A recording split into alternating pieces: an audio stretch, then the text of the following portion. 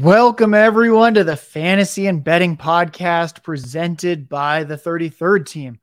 I'm your host as always, Josh Larkey, joined as always by Ryan Reynolds. We're going to preview all the Sunday and Monday games for week 3 NFL action.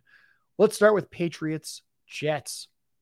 Jets are 3-point underdogs. The game total is terrifyingly low at 36.5. If we look last week, Breece Hall, Dalvin Cook each carried the ball just 4 times. They're now well rested. When we look at the other side of Patriots offense, they're going up against maybe the best pass defense in the NFL in the Jets. Ryan, is each path of winning for these teams just simply running the ball and hence the 36-point game total? Yeah, I think that makes sense. Keep it muddy, keep it conservative for as long as possible. I think the Patriots have more options in the passing game than the Jets for certain, but is both of these offenses are going to be more conservative than normal in this matchup. Now, I think another way to look at this is, do we think Zach Wilson is going to be given any kind of leash when he's going up against a Bill Belichick defense? I don't think so. And I think that portends bad things as well. For the other Wilson, Garrett Wilson, I will keep mentioning it until people start to adjust. Everyone still thinks Garrett Wilson's going to be kind of fantasy relevant this year. My expected fantasy points model has him at wide receiver 39 for usage. He's scoring wide receiver 23 in fantasy points. Wide receiver 23, that's a low end wide receiver 2. We start him each week. Wide receiver 39 is outside of the wide receiver 3 range, and that's not really a player you do much more than flex. He's pacing for only 60 catches, under 1,000 receiving yards, but he's scored in both games. I would be absolutely floored if he keeps catching a touchdown every 3.5 receptions from Zach Wilson. On the Patriots side, I'm only starting Ramondre Stevenson and Hunter Henry. I don't think we need to worry about auxiliary options in a brutal matchup. Ryan, any other thoughts on this game before we move to a projected higher scoring affair? Like I said, division rivals, good defenses. Not much to watch here. Let's talk about an exciting game now. Whew, we made it through a clunker. We can talk about Lions Falcons. Lions favored by a field goal. Game total's hefty. 10 points more than the last one. It's at 46.5. Now, I think what's interesting is the Lions have shown some solid run defense through 2 weeks. They're allowing only 3 yards a carry after playing the Chiefs and the Seahawks. And what do we know on the other side is that the Falcons want to run the damn ball. Ryan, it's strength versus strength. I lean that the Falcons will be successful running the ball, and my fantasy rankings reflect that. Do you share that similar optimism for their run game? Yeah, I think the Falcons have a top 10 offensive line. The offense runs through their running game for a reason, too. And I would say Detroit's statistically is a little bit better statistically than maybe they are in real life at this point in their run defense. Yeah, I tend to think so as well. Guys, that's Ryan Reynolds, NFL on Twitter. He's watched every snap of every game since 2014. That sounds like the kind of resume where I would, if I was a listener, I would trust him. And as his co-host, I also trust Ryan's analysis. When we look at fantasy on the Lions side, since I think with the Falcons, like we're starting Bijan Robinson, and then everything else is kind of pick your poison in the run game. Lions, I have Jahmyr Gibbs as a top 10 running back this week with David Montgomery out. I have Craig Reynolds all the way down at running back 42. And you might be like, Josh, how do you expect the split to go? I think Gibbs gets 7 to 10 carries and pretty much all the pass catching work. I think Craig Reynolds gets 10 to 15 carries. And you might be like, well, do you think he might get a red zone or goal line carry as opposed to Gibbs? Yes. I think Reynolds would be the guy. And then you might go, okay, well, explain that massive gap. Essentially, I think David Montgomery's actually not bad at football. And I believe that without him, the Lions might trend a little bit more pass heavy in the red zone. So while yes, if there's a red zone goal line carry, I think Reynolds gets that. However, I think Gibbs is probably going to get some red zone targets in this contest. Craig Reynolds feels like the kind of guy where you look and you go, oh, I got 10 carries for 46 yards. And you're a little bit disappointed that you started him. The other Reynolds, I think, is a little more exciting. Josh Reynolds. He's had a 20% target share now through 2 weeks, at least 66 yards in each game. And I think he's flex viable here. And my fantasy rankings are free on the 33rdteam.com, and they reflect that. And I now have Sam Laporta as a top 12 tight end. Ryan, he's had 5 catches in both games He's pacing for 85 receptions, 900 yards as a rookie. Does he look like the real deal out there? This was a guy that ran a 4.6, which is very good for tight ends. He's been incredibly involved early. Do you think that his play has kind of merited that, or is he simply there by default until Jameson Williams returns? Let's turn the clock back here for a second, Josh. Back in this offseason, back before the draft, when we were doing the rookie draft guide, you and I did a mock draft where we had Laporta as the heir to Travis Kelce. So we liked him then. This isn't really a big surprise given their limitations in their pass catching group. Yeah, now one thing that I've learned from you is that Detroit often will struggle against big receivers. Do you think this could be the Drake London or Kyle Pitts week then, given that these are two big bodies?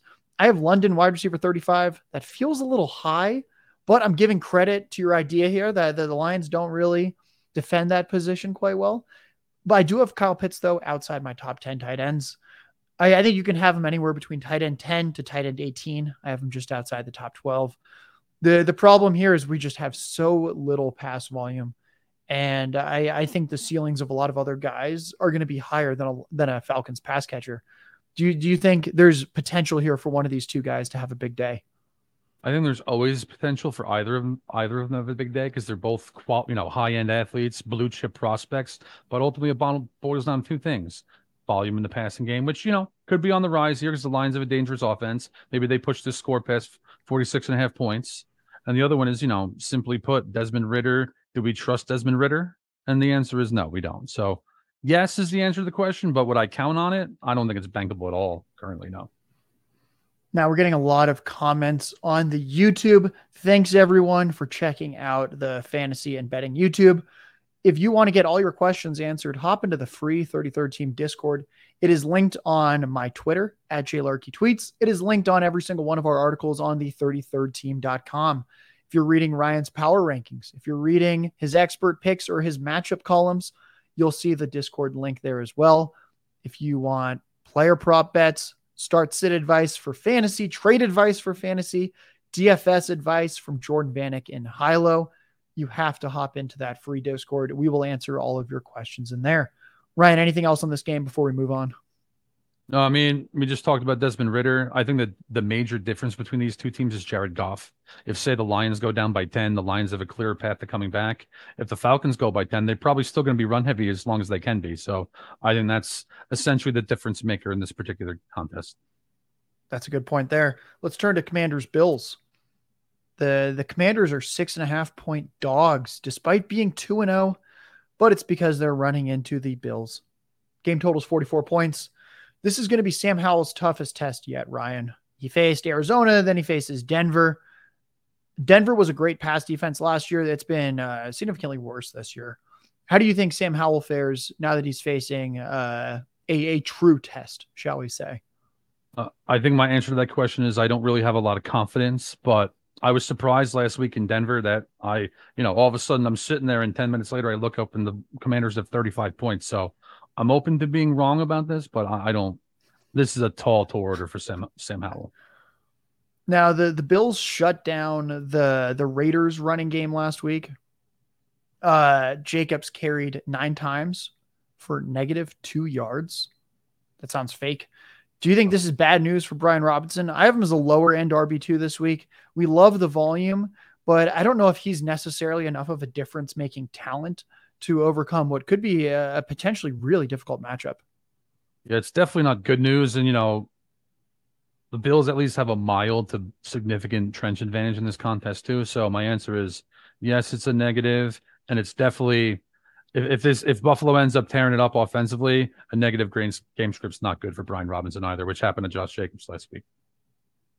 If we look at some of these fantasy options, I have Terry McLaurin as a wide receiver 3 in fantasy. I have Jahan Dotson as a wide receiver 4. We have yet to see any Commanders player reach 55 receiving yards in a game.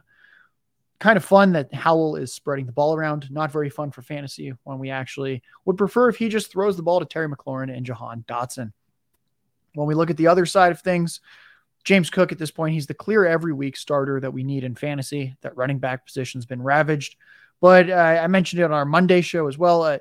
5 goal line carries for the running back room. All 5 of them went to Damian Harris and Latavius Murray. James Cook, had, what was it, like 150 total yards, Yeah, big and he game, big still game. didn't quite hit 20 PPR fantasy points. Yeah. That's kind of what happens when you're not allowed to touch the ball at the goal line. But even still, I think he's kind of like a top 15-ish type option each week, just based on usage and that we think the Bills will have an efficient offense. Dalton Kincaid, I think we're still not quite every week starter level with him yet. He's running 2/3 of the routes. We're getting close, but if he's almost a top 12 fantasy option despite that usage, then make sure you're not dropping him. I think the future is going to be very bright for him here.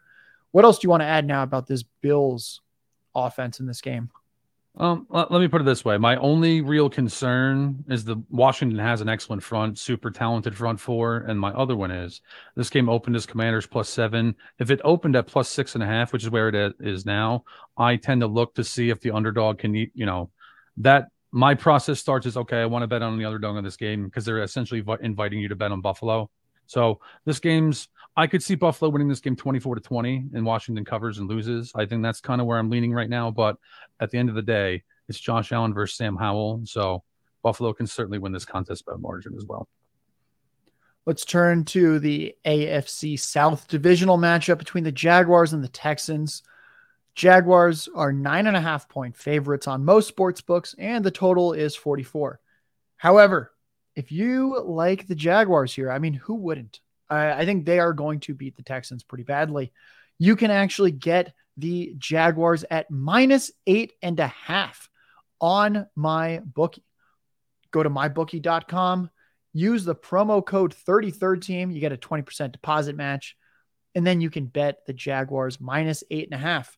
The Texans lost by 11 to the Colts. They lost by 16 to the Ravens. They've been a fun team in some ways because of garbage time, but hey, the garbage time happens because you're getting absolutely trounced. I think the Jaguars cover the 8.5 points in this contest. One more time, mybookie.com, promo code 33rd team. Take the Jaguars -8.5. Now, if we look at this Texans offense, like I mentioned, it's a product of garbage time. It's a product of an injured offensive line.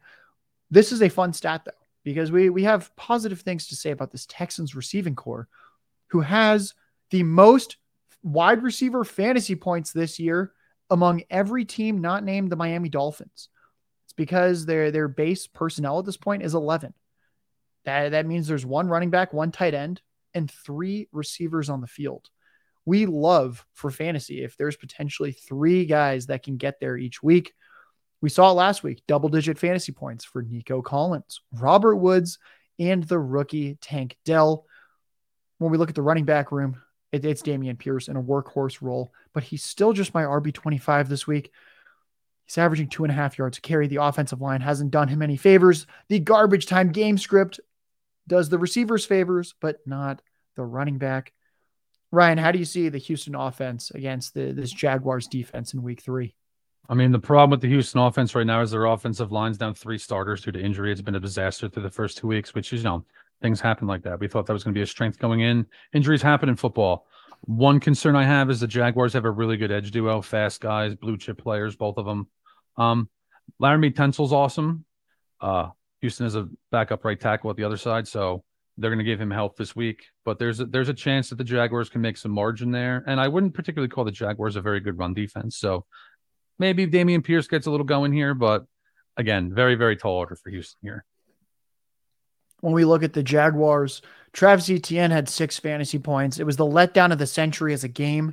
Remember, everyone was excited. We were excited about Jaguars, Chiefs, and then somehow there's 25 points scored in the game. Was it 16-9? I mean, woof. Yep. The game, I think it closed at a 53 or 54 game total. It ends up at 25. That's less than half. That's not what we want, but we do want bell cow Travis Etienne. That's what we got. 12 of 13 carries, 2 of 3 running back targets last week. I mentioned on the Monday show, I'll mention again, it is not clear at this point that Tank Bigsby is the backup. We actually saw Dearness Johnson with the lone non-ETN carry last week. I think he's a sneaky waiver pickup for deeper leagues. Now, Ryan, I was doing some real football analytics, not fantasy analytics, real football analytics. And I thought it was interesting that the Jaguars have quietly been the second worst passing offense in EPA per dropback For anyone that is terrified by the initials EPA because they think of the Environmental Protection Agency, no, this stands for expected points added. It is essentially looking at how every single play contributes to a team actually scoring points. Essentially, the average drop back for the Jaguars through 2 weeks has been the second worst drop back you could have for real football. That's very concerning. Do you think they right the ship this week against the Texans? Yeah, that Jaguars locker room had to have been devastated last week because it wasn't just a game that they scored 9 points. They're an ascending team, potentially a contender, and you just scored 9 points at home against the Chiefs. This is an obvious correction spot. Houston's scrappy, don't get me wrong, but the Jaguars have a lot of tools on offense. And Trevor Lawrence is a former number one overall pick for a reason. So yes, I think they right the ship here. Let's turn to Ravens Colts. Ravens favored by 7.5 points. Game totals 45. Clearly, a lot of that game totals being propped up by the Ravens. Justice Hill, the running back, has not practiced this week. This might be a Gus Edwards week. We're going to monitor that. I'll keep my fantasy rankings updated. Not that he is the most exciting option, but given the running back landscape, I can see him cracking my top 24 in a game where the Ravens should blow them out. And we could see him with 17, 18 carries. The real exciting part, though, for fantasy is going to be this Baltimore pass attack. Since Baltimore is down J.K. Dobbins and Justice Hill at running back, and now they face a Colts team with maybe the worst cornerback room in the league. That, to me, says this could be a very pass-heavy, exciting game plan. Talk to me about what you've seen from this Colts secondary, and do you share similar optimism that this is the big week for this Todd Monken passing offense and Lamar Jackson? I think it could be. Like we've discussed this, Lamar Jackson's been very efficient, but I don't think they've hit their ceiling yet, which is interesting because they've been productive on offense. But yeah, Darrell Baker Jr., Dallas Flowers. We've been targeting the Colts perimeter corners the first 2 weeks for a reason. Odell Beckham plays the absolute majority of his snaps on the perimeter. Looks like he's questionable still last I saw. So yes, the ceiling's very high against the Colts secondary this week. Yeah, we haven't had props out yet, but I'm going to be curious to see if we get any kind of like really low Nelson Aguilar line, who actually looked decent last week. There's a few things to get excited about because this is definitely one of the biggest mismatches of the week. Turning to the Colts, it's going to be the Gardner Minshew show. Anthony Richardson does not seem like he's going to play. He had a head injury in week 1 where he left for a few snaps. In week 2, he had the full-on concussion and never returned to the game. With Gardner Minshew in tow, I think that might just make us a little more excited about Michael Pittman. Probably a little bit of a pass-heavier offense. We're going to be starting Zach Moss, who played all but 1 snap last week. No other running back played a snap in general. No other running back, obviously, then touched the ball. He had 18 carries and 4 catches. Love that role. And then for deep leagues, Kyle Granson at tight end's been a little interesting. I'm not really trying to start him, but I think if you're in a very deep league, especially a tight end premium one, Jelani Woods is on IR. He's probably coming off soon. I think that's a sneaky stash. The rookie flashed pretty big time, huge, very athletic. And I think what we saw from him last year could lead to some interesting fantasy production, especially in tight end premium leagues this year. How do you think the game plan is going to change with Gardner Minshew under center for the Colts? I mean, the big one is Anthony Richardson's a dynamic athlete that broke the combine last year. He's already been good through his first, let's call it 1.2 games since I think he had 2 drives last week. So entirely different players. Gardner Minshew's an excellent backup, kind of, in the mold of Ryan Fitzpatrick, both in personality and style to a degree. But going into Baltimore, where you have to throw, where you don't really have a very good run game, not good for the Colts. Let's turn to Dolphins. Broncos. Dolphins favored by 6.5. Game totals 48.5. We've seen the Dolphins offense be unstoppable. We saw the Broncos last week show some signs of life as an offense, and they nearly came back. Scored 33 points. Couldn't quite unseat the Commanders in that one. When we look at the Dolphins, one of the big fantasy notes is Jalen Waddle was concussed last week. He might miss this contest. I think he probably does. If you were to ask me, I'd say it's probably 65-35 that he's not going to play. The one note I'll make, because I think we kind of know how this Dolphins offense looks for fantasy, I think Devon Achane, their rookie running back, is going to be a low floor, but potentially high upside play if you're absolutely desperate for running back production. It doesn't look like Salvin Ahmed is going to play this week. That kind of leaves the path open for Achane. There's no Waddle. Suddenly, there's just fewer playmakers, fewer cooks in the kitchen. This was a college sprinter. And I think if he gets 10 touches, he can actually sneak into fantasy relevancy. Now, Ryan Tua Tagovailoa has been the NFL's best passer so far this year. This Broncos team has given up the 7th highest yards per attempt to opposing quarterbacks, and they have faced Jimmy Garoppolo and Sam Howell. I think Tua gets the job done even if Waddle sits. Is that kind of where you sit? That this is clearly a must-start fantasy option, and just for real football, we expect the Dolphins to drive on them at will, right?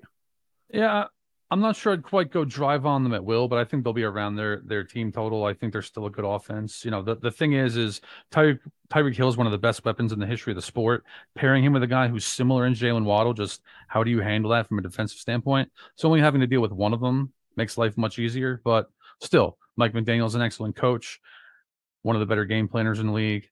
Who is accurate.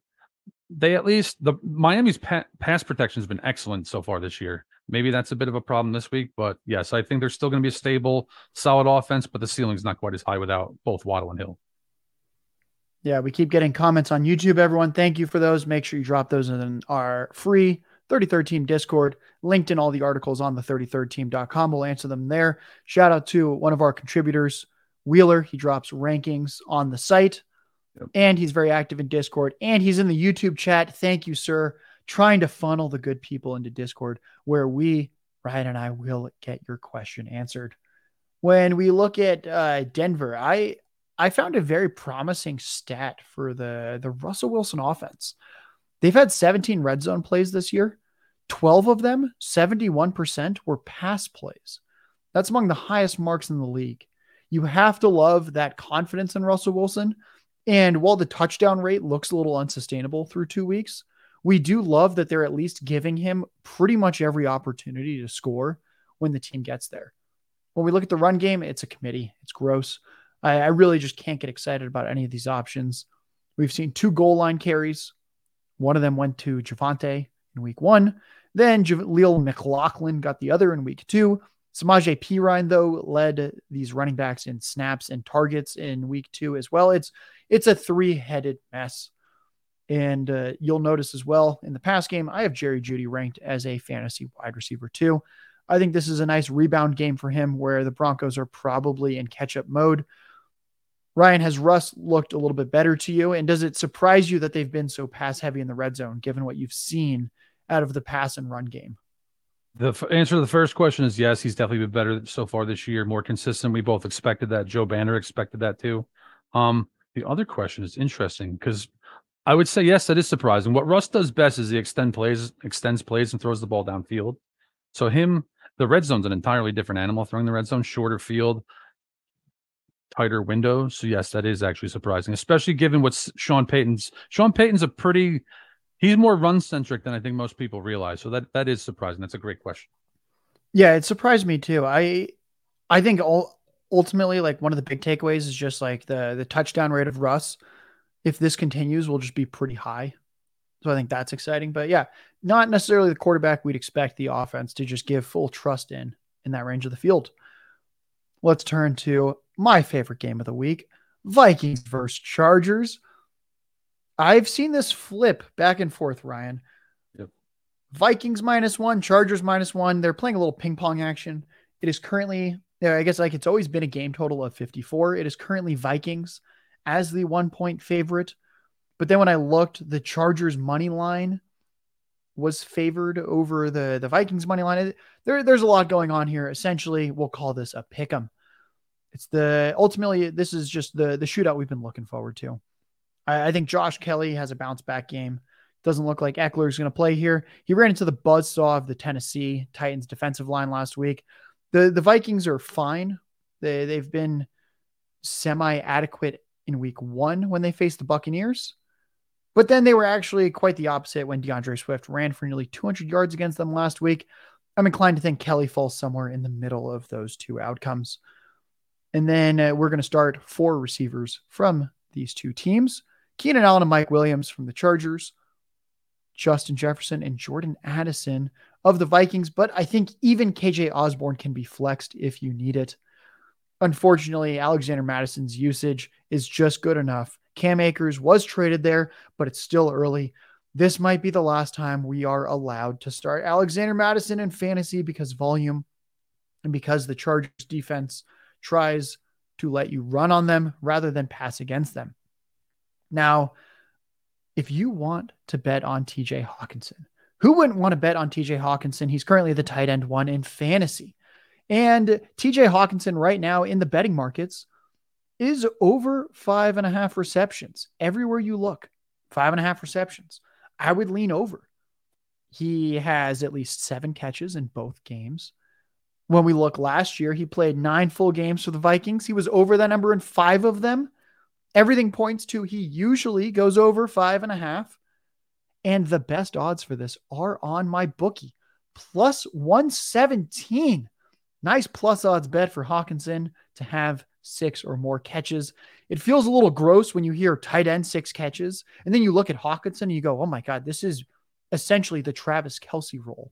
And that's how we need to keep reframing it.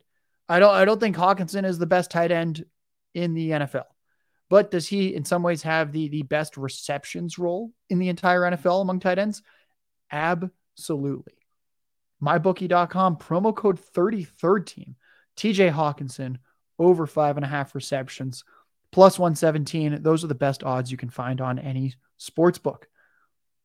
Ryan, please confirm my priors that I think this will be a shootout.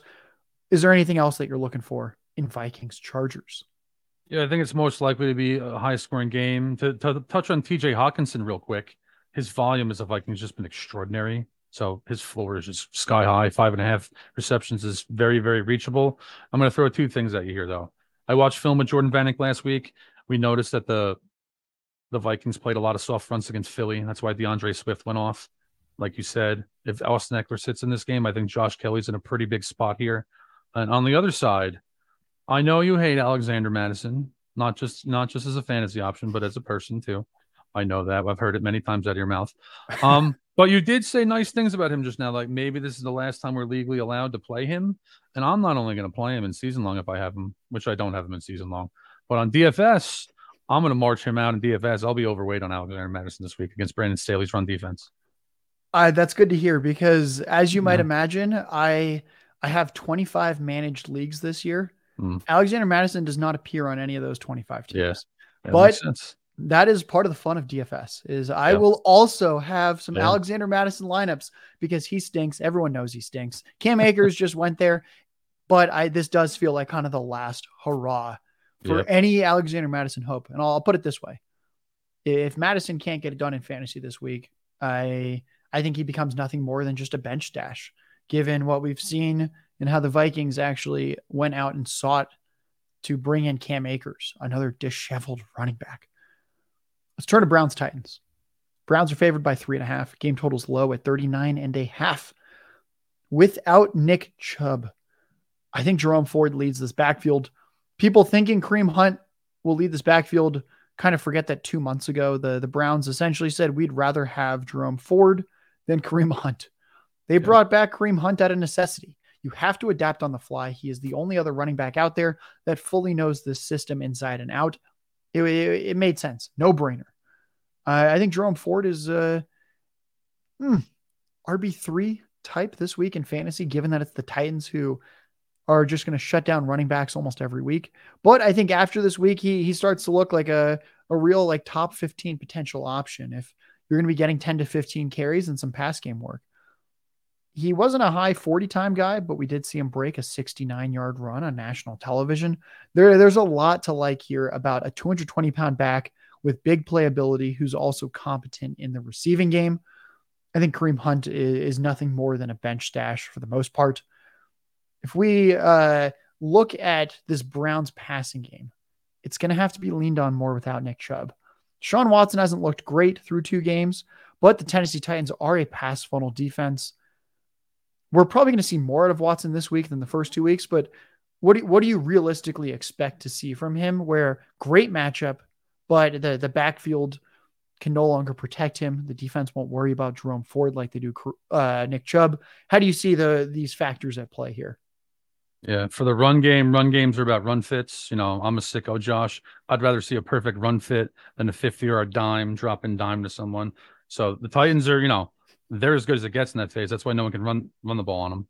But like you said, the secondary is just so beatable, and the Browns' offensive line can mitigate the Titans' impressive front. So here's what I'll say: Deshaun Watson. Our quarterback rankings. He's been at 28th, and when I first saw that, I was like, oh, that's a little low, and now it's pretty prophetic so far. I won't just say he's been disappointing. He's been bad so far. And if this isn't a get well spot for him against this Titans secondary, the Browns are in trouble offensively going forward. On the other side of the ball, when we look at the Titans, we're starting Derrick Henry every single week. He has a top 5 role in fantasy football. All the Tajay Spears hubbub was just hubbub. He did not outsnap Derrick Henry in week 2. Henry had twice as many snaps, like 6 times as many touches. We can all relax. Derrick Henry's still here. The big dog still lives for the rest of this season. But I'm pretty concerned about this pass game. So we've seen Ryan Tannehill just take sack after sack, throw a lot of interceptions. And DeAndre Hopkins sprained his ankle. He played last week. I actually thought he looked fine. You'd probably know better than I do if he looked like he was 100%. I wouldn't say he was 100%, but it did not really look like he had the high ankle sprain that some thought. Treylon Burks is borderline droppable at this point. I've just really not been impressed with anything I've seen this year. And when we look at Cleveland, they're allowing under 5 yards per pass attempt to quarterbacks through 2 weeks. They shut down Joe Burrow in week 1, and then they mostly shut down Kenny Pickett in week 2, aside from that one big catch that was basically just George Pickens being an alpha male and breaking tackles. Ultimately, the reason Pittsburgh scored so many points is they had 2 defensive touchdowns. Do you think Cleveland wrecks the Titans? I know you and I are in a league with Nick Bodiford, who does our waivers and our fantasy takeaways, and we are trotting out the Browns right now very confidently as a top flight defensive option this week. I assume that means you're also concerned about Ryan Tannehill. Yeah, I mean, I talk about this all the time. Trench advantages. The Browns have a really, really good front. Myles Garrett's a top 3 pass rusher in the league, at least off the edge. Excellent front. The cornerback group's really good. They can manage Burks and Hopkins if he plays again. So yes, very worried about the Titans passing attack because of the pass rush for Cleveland. Let's turn now to Packers Saints. Packers 2-point favorites. Game totals 42.5. Christian Watson practiced on Wednesday. He didn't practice today, which is Thursday. I'd say at that point, he's probably highly questionable.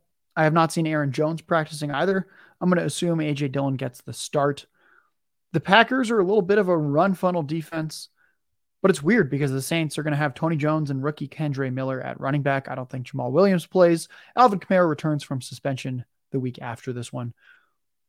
What do you think the Saints game plan is here, Ryan, when it seems like you should be running against the Packers, who have a pretty good secondary, but you look at the Saints and you go, oh my God, we've got Derek Carr, Chris Olave, Michael Thomas, Rashid Shaheed, Juwan Johnson, and really nothing at running back. It's almost like strength versus strength in this one.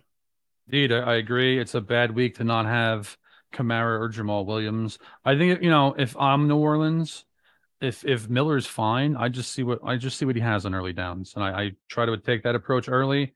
Otherwise, like you said, they're going to lean into a strength versus strength matchup, but they do have 4 legitimate, strong players in their passing game core.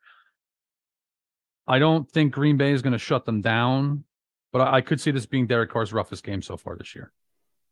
That's kind of where I lean too. If we look at Packers players, A.J. Dillon had 15 of 19 running back carries last week. He ran the most routes among the running back room. He is a true workhorse. You should start him confidently in fantasy, given that there's so few players that we actually know are going to get all the high value touches in that running game. And rookie round 2 receiver Jaden Reed is now viable each week in fantasy. He's led the team in targets each week. And I think he might actually be a real threat to Christian Watson as who the target leader is whenever Watson does return. Jordan Love is pacing for 442 pass attempts, but 51 passing touchdowns. It is very unlikely that he is pacing for what would be the 3rd fewest pass attempts of last season, yet 10 more passing touchdowns than any quarterback had last season. Is this the game that he starts to come back down to earth? And I certainly hope so. He's been efficient. He's been effective. Like you said, he has 6 touchdowns already. Not a lot of volume. He hasn't had to do much so far. And ideally for Green Bay, they can have success on the ground too against the Saints defense because they're better against the pass and the run. But yeah, I think this is probably his toughest opponent to date. Yeah, so if people want more stats behind this because they're surprised, so the 6 touchdowns with so few pass attempts, he's throwing a touchdown every 9 passes right now. Wow. Really good quarterbacks throw a touchdown once every 20 passes. Love has been doing it once every 9. This is certainly not going to be holding up long term. Let's turn to Seahawks Panthers. Seahawks favored by 6 points. Game totals only at 42. Looks like Bryce Young will not play in this contest. It will be Andy Dalton. Bryce Young sitting due to injury. I mean, if we start Miles Sanders in fantasy, I think that is it. I do not want much part of this.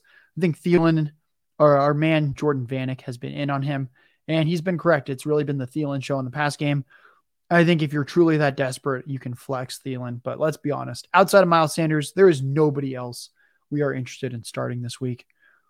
How do you feel about this Andy Dalton offense? I think the parallel I'd make is when the Giants went to Seattle last year and just couldn't do anything. The Seahawks one of the few true home field advantages in football, and like you said, their defense is in a pretty good bounce back spot against a very volatile Panthers defense. That if you watch Monday Night Football last week, they're kind of actually hard to watch. So I'm with you on that stance. Yeah, the Seahawks have allowed more than 300 passing yards each of the first 2 games. That trend is almost certain to end in a major way on Sunday. If we look at the Seattle side, I'm pretty optimistic about a lot of these fantasy players because I think the Seahawks can win by a considerable margin here. I have Kenneth Walker as my fantasy RB5. He has been getting all the high value touches. He's been more active in the passing game even than Zach Charbonnet. Shout out to Ryan here, who was much more on team Walker while I was a little more on team Charbonnet. So far, it is looking like Walker is getting all the touches. Still a little early to know. They might ease Charbonnet in more, but early on, Walker has a top 5 role in fantasy among the running backs. I have Metcalf and Lockett both as clear starts in this contest. Lockett got in the box twice last week. Metcalf had a lot of receiving yards on limited action because he was dealing with an injury. Seems like he should be fully healthy here. We still, unfortunately, though, cannot start Jackson Smith-Njigba because he does not start in 2 receiver sets, and his average depth of target is 2 yards on the season. Oof. That is a borderline running back with his target depth.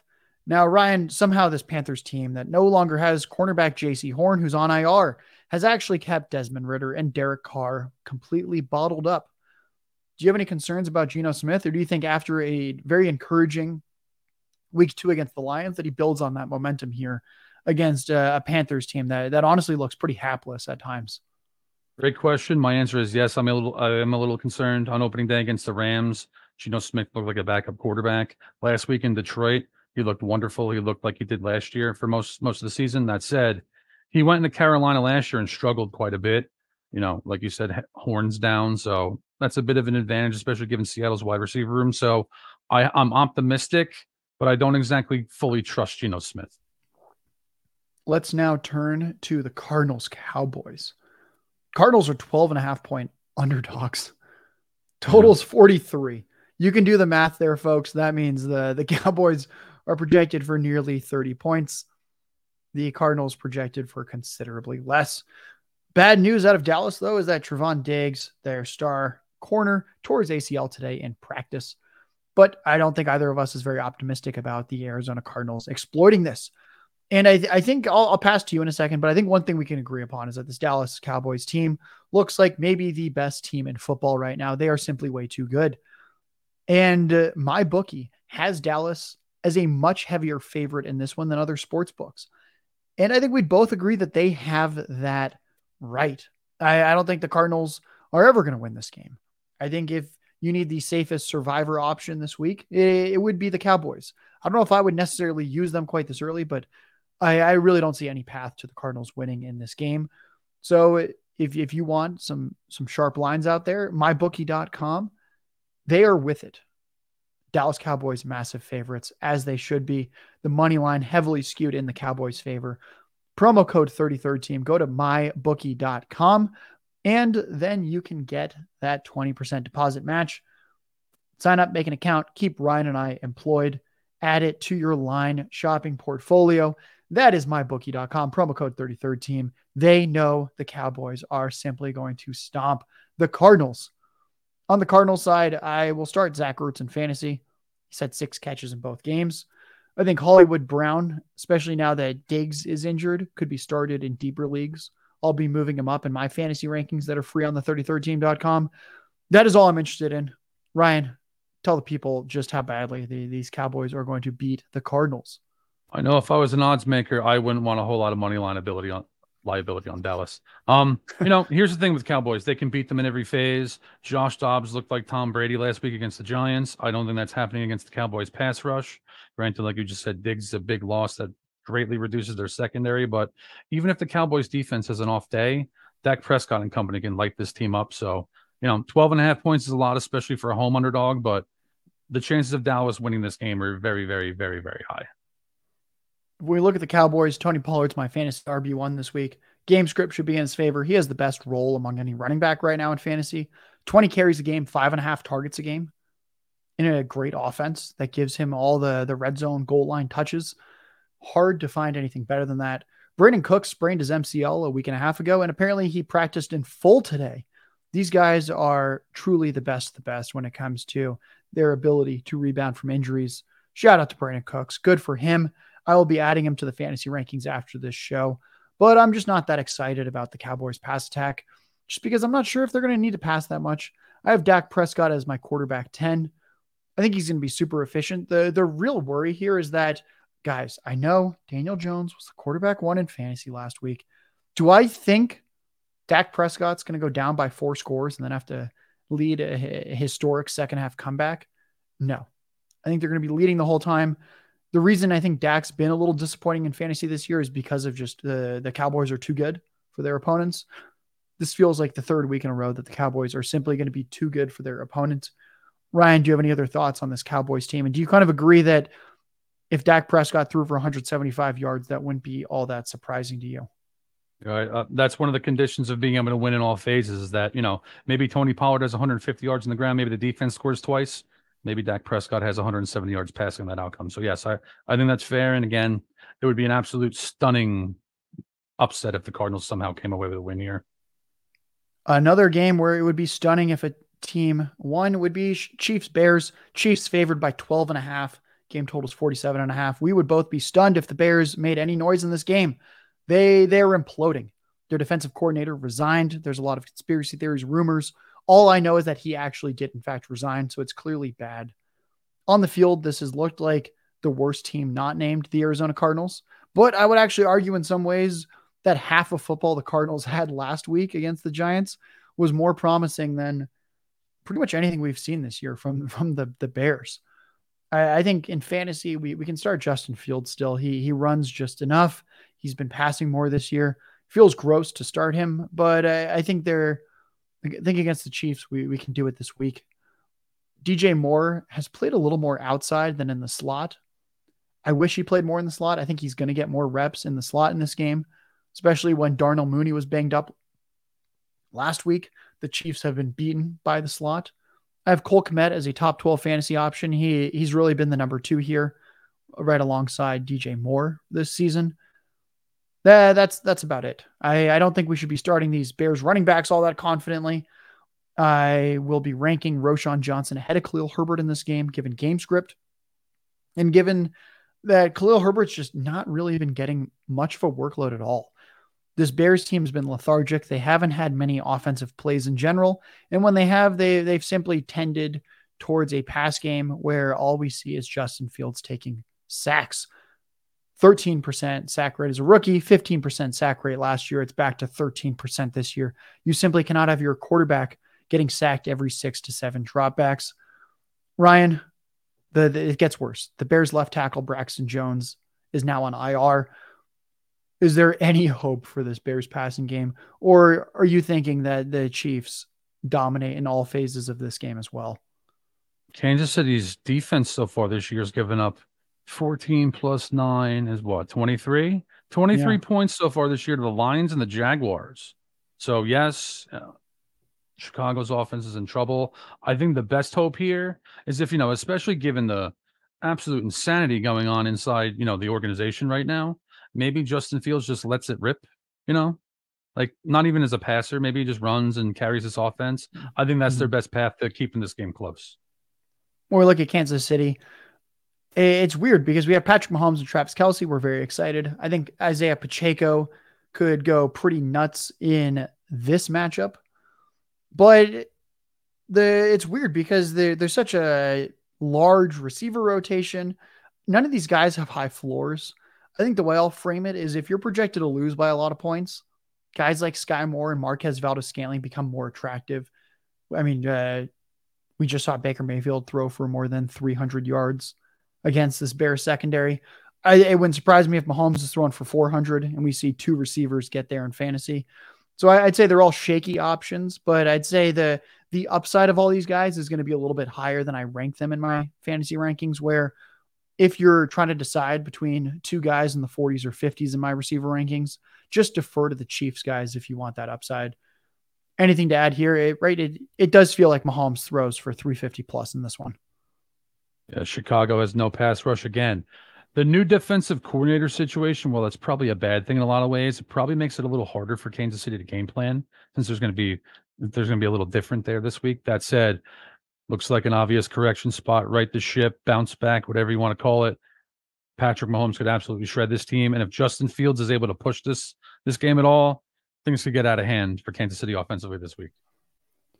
Let's turn to Sunday Night Football. Raiders Steelers. Raiders favored by 2.5 points. The spread is, or the game total is 43. When we look at the Steelers, George Pickens had 10 targets on Monday night. No other wide receiver or tight end on this team had more than 4. We love that he is separating himself from the pack with Deontay Johnson now on IR. When we turn to the running back room, I'm concerned because not only is Jaylen Warren eating into the carries, he has actually just eaten into the pass game work, which is kind of what we were hoping Najee Harris would have.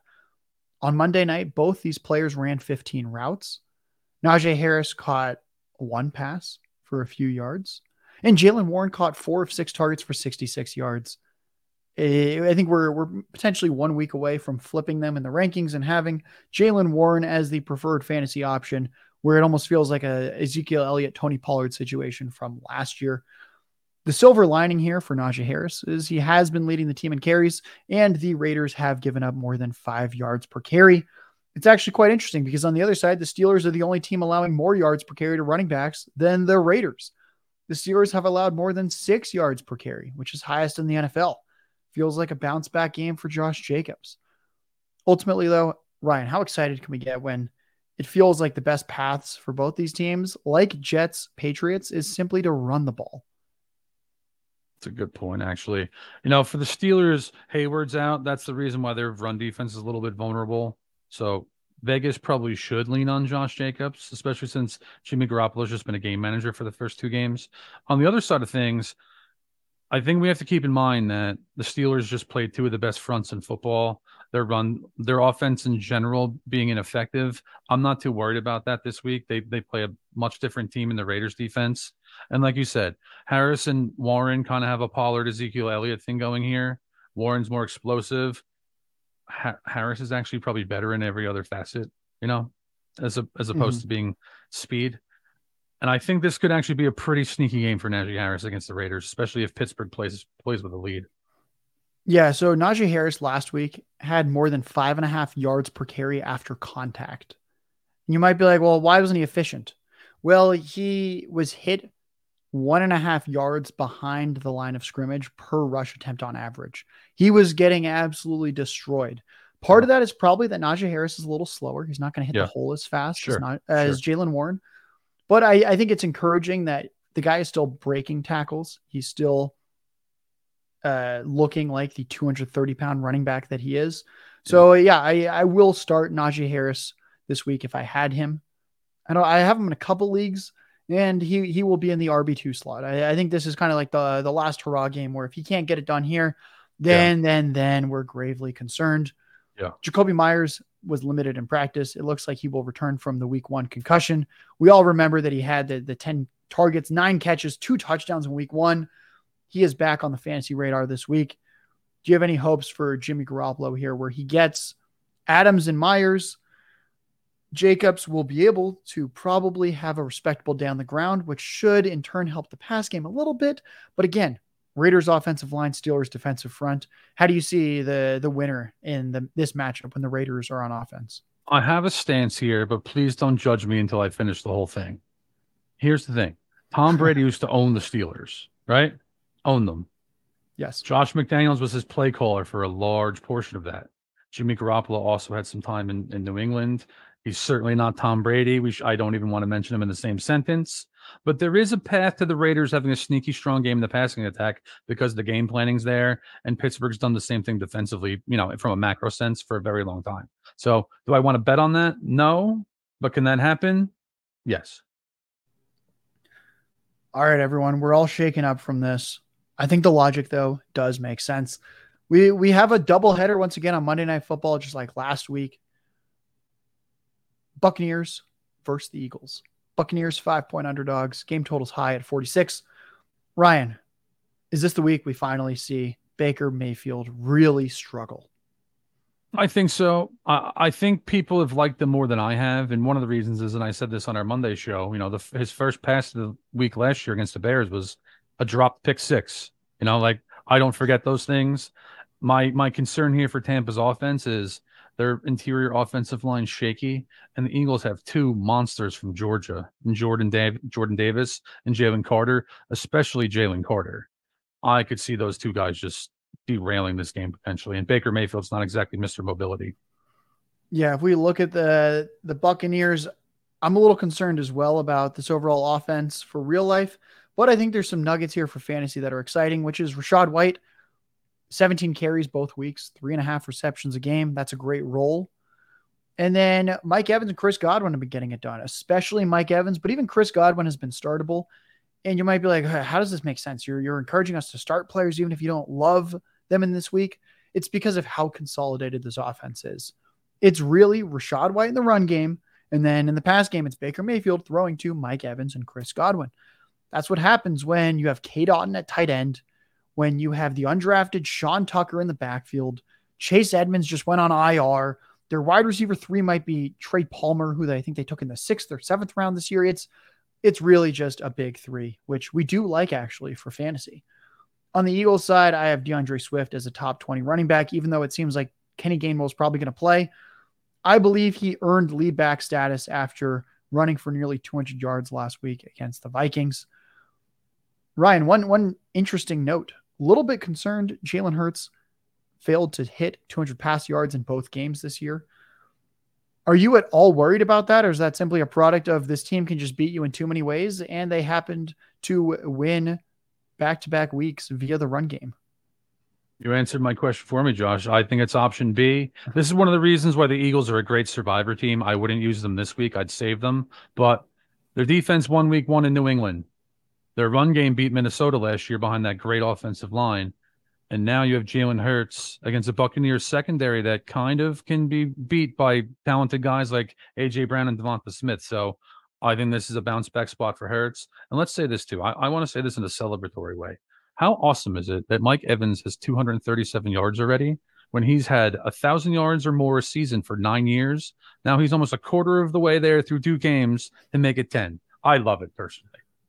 Yeah, me too. I'll always root for a guy like Mike Evans. He seems like a good dude, incredibly fun to watch. And I feel like his style in some ways is kind of a throwback where a lot of the new age receivers are a lot smaller. We're seeing these Jalen Waddle, Chris Olave, Devonta Smith, a lot of guys that are 180 pounds or less succeeding in the NFL. That's great. I also sometimes like Bully Bull. I like Mike Evans. I like A.J. Brown. I think even though this could be a lopsided affair, it's at least going to be a fun watch on TV. Let's turn to the final game of the week. This is the game that we both know the least about. Bengals Rams. And you might be like, whoa, why do you know the least about it? Well, the Bengals are only favored by 3 points. The game total is 43.5 because ultimately Joe Burrow's status is up in the air, and that really, really matters. He's dealing with a calf injury. He was at practice today. It did not look like he was participating. He was just wandering the field in every clip I saw. He shouted at the OC at one point. I guess that's fun. Maybe a little bit of drama going on. This offense hasn't gotten going through 2 weeks. Ultimately, I think if he suits up, the Bengals bounce back. And I think the biggest beneficiary outside of obviously Chase and Higgins going nuts whenever Burrow does return to form would be Joe Mixon. He's had 26 of the 31 running back carries through 2 weeks, 26 of 31, and 10 of 13 running back targets. This is mid-range fantasy RB1 usage. When you look at the proportion of the backfield he is controlling, we simply need this team to move the ball down the field more effectively. But player neither of us were super interested in this offseason. And I think we would both agree that he's a potentially good buy low if this usage continues. It does not seem like they trust another running back in this backfield. Ryan, is this a get right game if Joe Burrow plays? I don't think we should play this from the angle of does he sit, because that is boring. And I think then we'd kind of lean Rams in this one. Yeah, I don't want to talk about Jake Browning starting an NFL game. That's for sure. I'll say this about the line. The line, I didn't see this, but someone told me this that I actually trust. The line opened at around Bengals -6. Then when I looked at it, it was Bengals -3.5. It's the first time I saw it. Then it went down to Bengals -1, which would indicate that they thought he wasn't going to play. Now it's back to Bengals -3. So odds makers don't really have a great read on this, but it seems like they're trending closer to Burrow playing now than they were a few days ago. And if he does, yes, this is a correction spot. The Rams have really played well through the first 2 games. I said this on Monday. If you were going to give me an MVP through the first 2 weeks, it's Matthew Stafford. But yes, the Bengals are desperate. The Bengals have the tools to shred the Rams secondary. That said, Aaron Donald's also in a plus matchup against an uncommon opponent. He's one of those unique guys where I imagine blocking Aaron Donald. I don't imagine there's anything even close to it. So there's that too. But yeah, if Burrow plays, I think this is a Bengals win. When we look at the Rams, Matthew Stafford's been so good. Like you said, maybe the MVP when it comes to what he has done with the roster. He has been dealt. Matthew Stafford, though, has not fully gotten it done in fantasy. And that is because he has a 1% touchdown rate through 2 weeks. For contrast, Jordan Love has a touchdown rate of 11.5%. Jordan Love's throwing touchdowns at about 12 times higher of a rate per pass than Matthew Stafford. We would both agree Matthew Stafford is a far better quarterback than Jordan Love. I think more touchdowns are going to start coming through the air. I still think Kyren Williams is a top 15 weekly option right now because he's a bell cow, but I do think the torrid touchdown pace that he has so far is going to slow. And then I have Puka Nacua as a top 15 receiver. I have Tutu Atwell as a low-end wide receiver 3. I think it's time that we just start both of these guys each week until Cooper Kupp returns. Do you have anything else to add here about Stafford and how good this Rams offense has looked? Yeah, I mean, you have to give credit to Puka Nacua. He's been very reliable, but what Stafford has done with the supporting cast they have so far is it's mind-blowing. One of the biggest surprises of the year, if not the biggest surprise of the year so far. Guys, that is Ryan Reynolds NFL on Twitter. Make sure you are following him and make sure you're reading his work on the33rdteam.com. He's got power rankings for you. He's got game-by-game matchup previews for you. He has his expert picks article that leads the site Thursdays and Fridays. Everyone visits. Everyone loves that article. If you want a quick 5-minute read where you get to know about every single game and how Ryan views it, that is the best place for it. And if you want my fantasy rankings, they are free on the33rdteam.com. I will be updating them after this show ends because of the Thursday practice reports to make sure that you have them updated prior to Thursday night football. From myself, from Ryan Reynolds, from the 33rdteam.com, from the 33rdteam.com Discord, from our sponsor, MyBookie. Thank you, everyone,